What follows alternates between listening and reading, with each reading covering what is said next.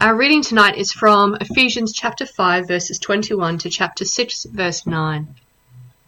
Beginning at verse 21.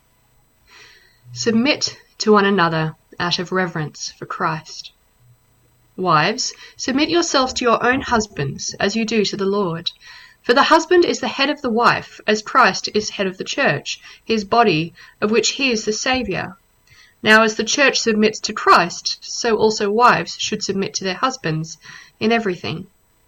Husbands, love your wives, just as Christ loved the church and gave himself up for her to make her holy, cleansing her by washing with water through the word, and to present her to himself as a radiant church without stain or wrinkle or any other blemish, but holy and blameless. In this same way, husbands ought to love their wives as their own bodies.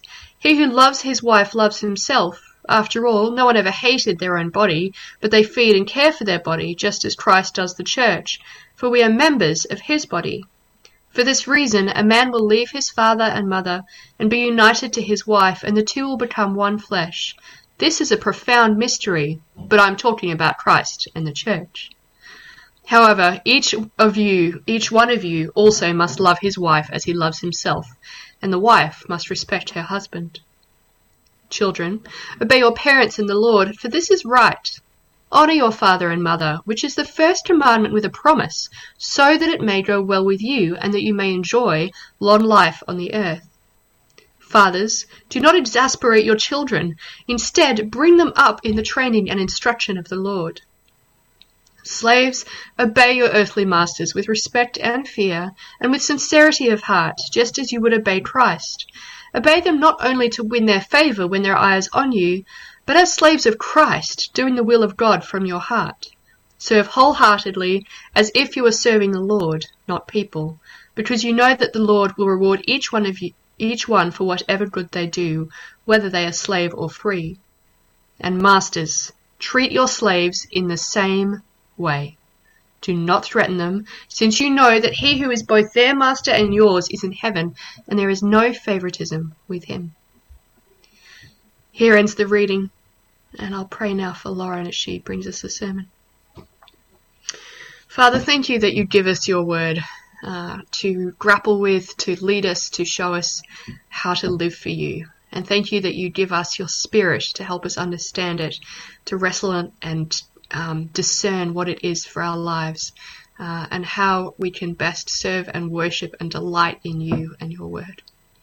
Thank you for Lauren and the work that she has put into this sermon, and the movement of your spirit in her as she has prepared it. I pray that you would give her words to speak tonight that would challenge and convict us, and that we would learn from this passage and listen to it with eyes and ears open.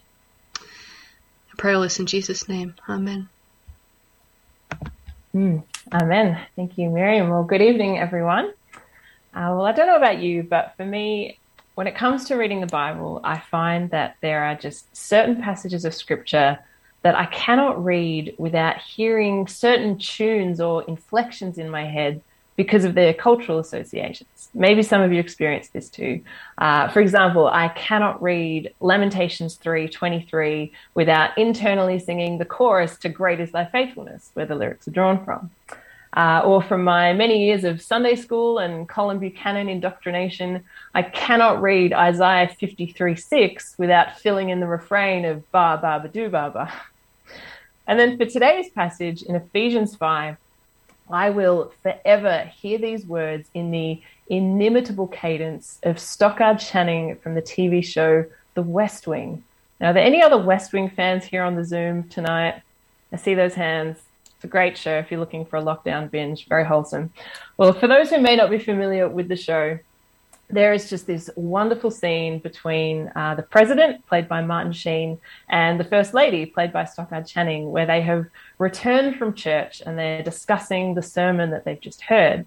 Unfortunately, due to copyright reasons, I cannot play the clip for you here, so you will just have to put up with my best Stockard Channing impersonation. Clearly, this is what I went to Bible college for. So anyway, the president is grumbling, he's complaining about the sermon, but the First Lady is defending the preacher. And she says, just with this iconic phrasing, It was a perfectly lovely homily on Ephesians 5:21. Husbands, love your wives as Christ loved the church and gave himself up for her. To which the president then responds, yes, she's skipping over the part that says, wives, be subject to your husbands as to the Lord, for the husband is the head of the wife as Christ is the head of the church. And she says, I do skip over that part because it's stupid. Now, while I certainly don't condone the practice of calling the word of God stupid, I do think there is some truth to the idea that there are those passages of scripture that we can be tempted to just skip over or put in the too hard basket because we just don't quite know how to reconcile them. And look, maybe just like fictional First Lady Abby Bartlett, Ephesians 5 is one of those for you too.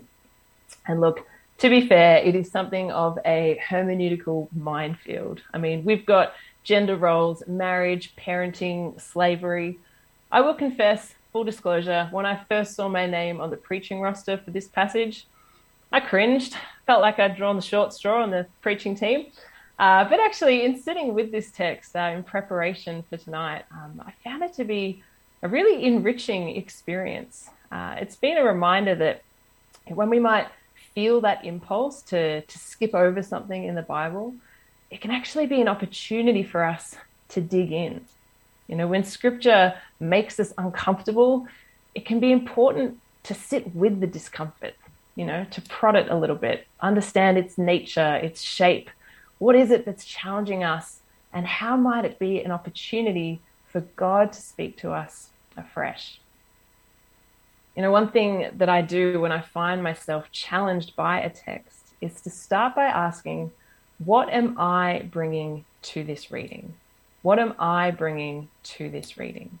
Like, what personal or cultural bias, what emotional baggage, what social context, what life experience is impacting the way that I am receiving these words? Because we don't read scripture in a vacuum, do we? And I think it's really important for us to be cognizant of what it is that we are bringing to the table as we receive the word of God. And for these verses in Ephesians in particular, there is some heavy cultural baggage. I think it's important to acknowledge up front the unfortunate and stark reality that misappropriation of these verses has been used to justify some truly horrendous behavior. Not only have people in recent history pointed to these verses as justification for owning slaves, but the language of submission to husbands has been grossly misinterpreted and decontextualized to the point of being a catalyst for domestic violence and abuse.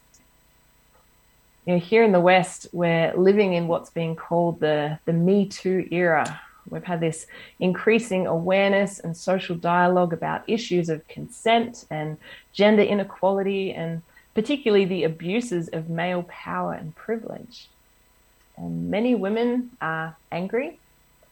Many women are hurting. There are deep scars. There are raw wounds. And there is still a long way to go. So in light of all this, perhaps it's no wonder that reading words like wives submit to your husbands might be a little hard for some of us to stomach on face value. But crucially, taking isolated verses at face value is horrible exegesis. It's not at all how we should read the Bible. So we need to make sure that we do the work to understand the true heart of this passage, to humbly lay down our biases and our baggage, to prayerfully approach the scripture and be attentive to what it is the Spirit is speaking to us. So when it comes to understanding this passage, we first need to consider context. So we've already talked a little about the cultural lens with which we are coming to the passage today as 21st century Christians in the West. But now we need to take a moment to consider how these verses would have landed in their original cultural context. And this starts with something we refer to as the Greco-Roman household codes. In early Greco-Roman culture, the household was basically the central social unit, the foundational key for a functioning and flourishing society. Many an ancient philosopher gave significant airtime to the importance of the household and its crucial hierarchical structure, perhaps most famously Aristotle, but also all the way back to first century philosophers like Philo and Josephus. And according to the norms of the Greco-Roman culture, the head of the household was the man, and he was to rule over his slaves, his children, and his wife. And this patriarchal structure was in many ways considered the backbone of a prosperous and peaceful society. To deviate from this would have been unfathomably radical, perhaps even borderline treasonous. But this is the context that Paul is speaking into here. So when Paul sets out these instructions for Christian households, as it says in the subheading, it's not as though he's unveiling some brand new, never seen before template for households. Like he's not drawing up a whole new societal structure from a blank canvas. Instead, he's calling people to kingdom living within the structures that already existed. He uses that familiar patriarchal household framework to speak gospel truth into our relationships with one another. And this gospel redemption of traditional roles is most evident in the way that Paul addresses the typical power holders in these pairings. You see that husbands are not instructed to rule over their wives, but to love them sacrificially, giving themselves up for their spouse. Fathers are cautioned to be mindful of the needs of their children. Masters are exhorted to treat their slaves well. And all of these instructions are grounded in the truth of Jesus. Eugene Peterson explores this really well in his book, Practice Resurrection, and I'd love to just read this excerpt from him now. He says, the cultural details involved in household and workplace are enormously complex. Most people have a home, most people go to work. But given the wide range of cultures in which home life and work life are formed, how can Paul possibly tell us how to go about the practice of resurrection in our various cultures and settings? Well, we see right off the bat that beyond a few general considerations, he doesn't. He doesn't give detailed advice or counsel. He doesn't hand out official Christian counsel on how to raise our children or get along with our spouses. What he does is replace our understanding of our already culturally defined roles with a Christ-defined role. Every aspect of our family and work life is redefined in relation to Christ.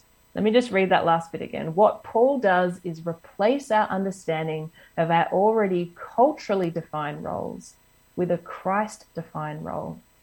Every aspect of our family and work life is redefined in relation to Christ. And this is the language we see throughout the passage, isn't it? I mean, wives, submit to your husbands as to the Lord. Husbands, love your wives as Christ loved the church.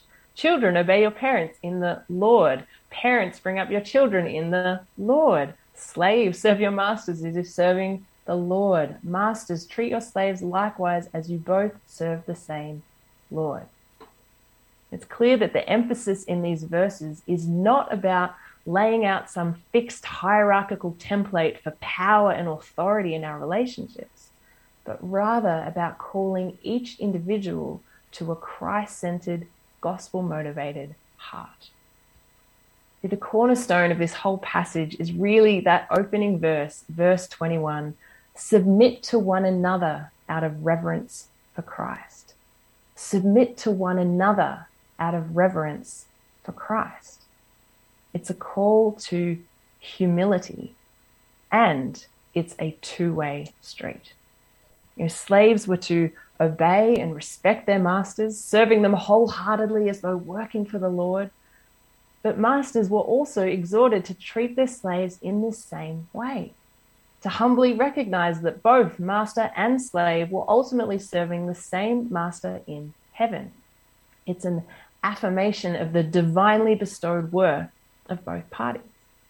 Similarly, children are to honor and obey their parents, but parents are also encouraged to be mindful of their child's needs. Do not exasperate your children, Paul says. Don't give them cause to be angry with how you treat them. again affirming the individual worth on both sides of the relationship. And then we have marriage, where, yes, wives are called to submit to their husbands. But in the very next breath, husbands are called to love their wives as Christ loved the church. And how did Christ love the church? He laid down his life. He lovingly surrendered. There is simply no mandate in Scripture for husbands to do whatever they want, to disregard the needs of their wives and overpower them. But nor is it suggested that wives then assume a place of power instead. No, by using this rich analogy of Christ and the church to frame his discussion on marriage, Paul is emphasizing that the marriage relationship is not meant to be defined by power and control, but sacrificial love and service. It's a call to mutual submission, to humility, to loving surrender, and all under the ultimate lordship of Christ. You know, in many ways, all this language of humility and submission is very countercultural for us today, because it really goes against the grain of Western individualism, you know, where it's each person for themselves, and where we're constantly told to ask, well, what's in it for me? You know, and I think sometimes that thinking can even creep into our application of these verses. And the concept of mutual submission starts to look more like transactional submission. You know, I'll serve you if you serve me. I'll prioritize your needs if you prioritize mine first.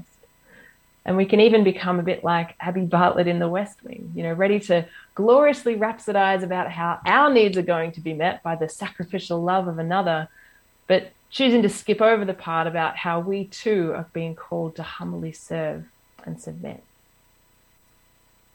This is something that I've been challenged to think about in my own marriage recently.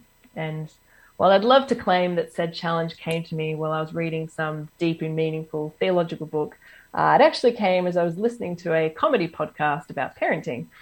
And one of the podcast hosts was discussing the pitfalls of what he called the most tired, not tired debate.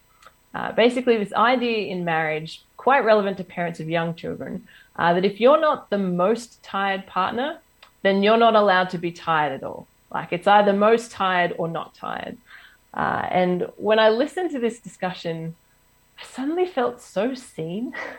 And I thought of all the mornings where Simon might mention to me that he was tired, and me, having been up all night with our daughter, just wouldn't want to hear it. And like, it's not as though he was even complaining to me or expecting me to do anything about it or to do anything for him. He would always frame it so apologetically. You know, any admission from him of, oh, I'm a bit tired or I've got a headache would always immediately be qualified by him saying, oh, I know you had a much harder night. Like, I'm not trying to compare myself to you. Like, I know you're exhausted. And even so, I still just had no time for it. Like, in my head, without really being conscious of it, I was just drawing that line, you know, well, if you're not the most tired, then you're not tired. I don't want to hear it and I don't care. But wow, I mean, this is just such a flawed ideology, you know, like the idea that if you're not objectively having the worst time, that you are then somehow ineligible for any sympathy or compassion for whatever it is you're going through.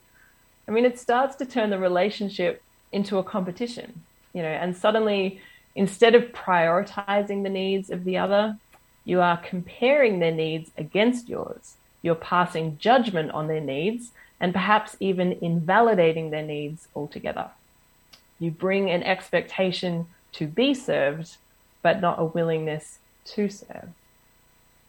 And look, of course, due to particular life circumstances, there will be those seasons where one party of a relationship is going to be more equipped or capable to serve the other. There will be times where the needs of one are more pressing than the other. But as Paul reminds us in 1 Corinthians 13, love does not keep score. We are not called to transactional submission, but mutual submission. We're not meant to be asking, what's in it for me? But rather, what can I bring? What can I offer? How can I serve? I love how Paul puts it in Philippians 2, where he says, in humility, value others above yourselves, not looking to your own interests, but each of you to the interests of the others. In your relationships with one another, have the same mindset as Christ Jesus. You see, this call to humility, it goes beyond just husbands and wives, parents, children, slaves, masters. It's the call on all our lives as followers of Jesus, to lay down our lives for each other as Christ laid down his life for us.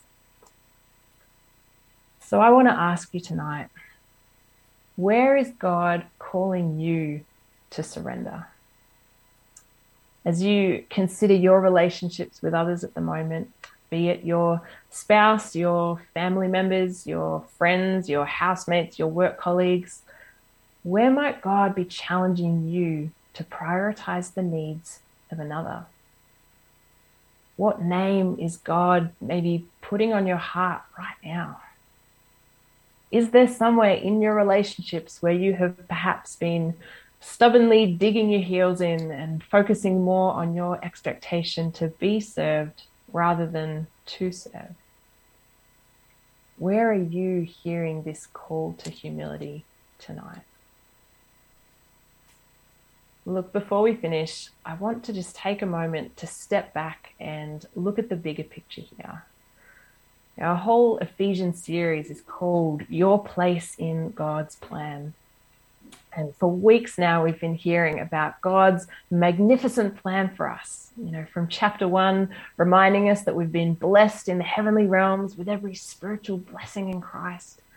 Chapter 2, reminding us that we're saved by grace and purposed in Christ to do good works. Chapters 3 into 4 are casting this glorious supernatural vision for the church. And then the letter has shifted gears a little. And we started this last week with Miriam's message, with attention now turning to more of the practical matters of living out this faith.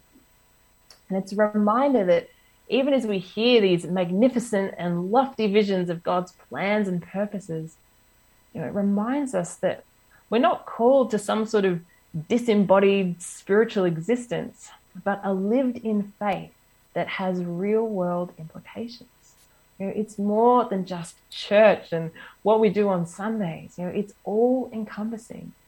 So it has implications for our homes, for our marriages, our families, our relationships, our workplaces.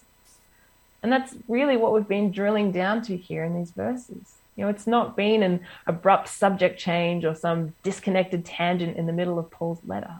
It flows out of all that has come before it.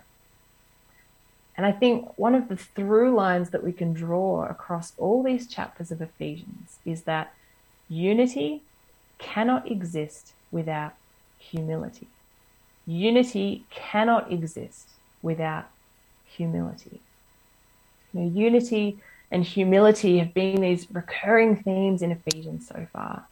When Paul talked about salvation in chapter 2, he reminded us that we're saved by grace through faith, not by works, so that no one can boast. Humility.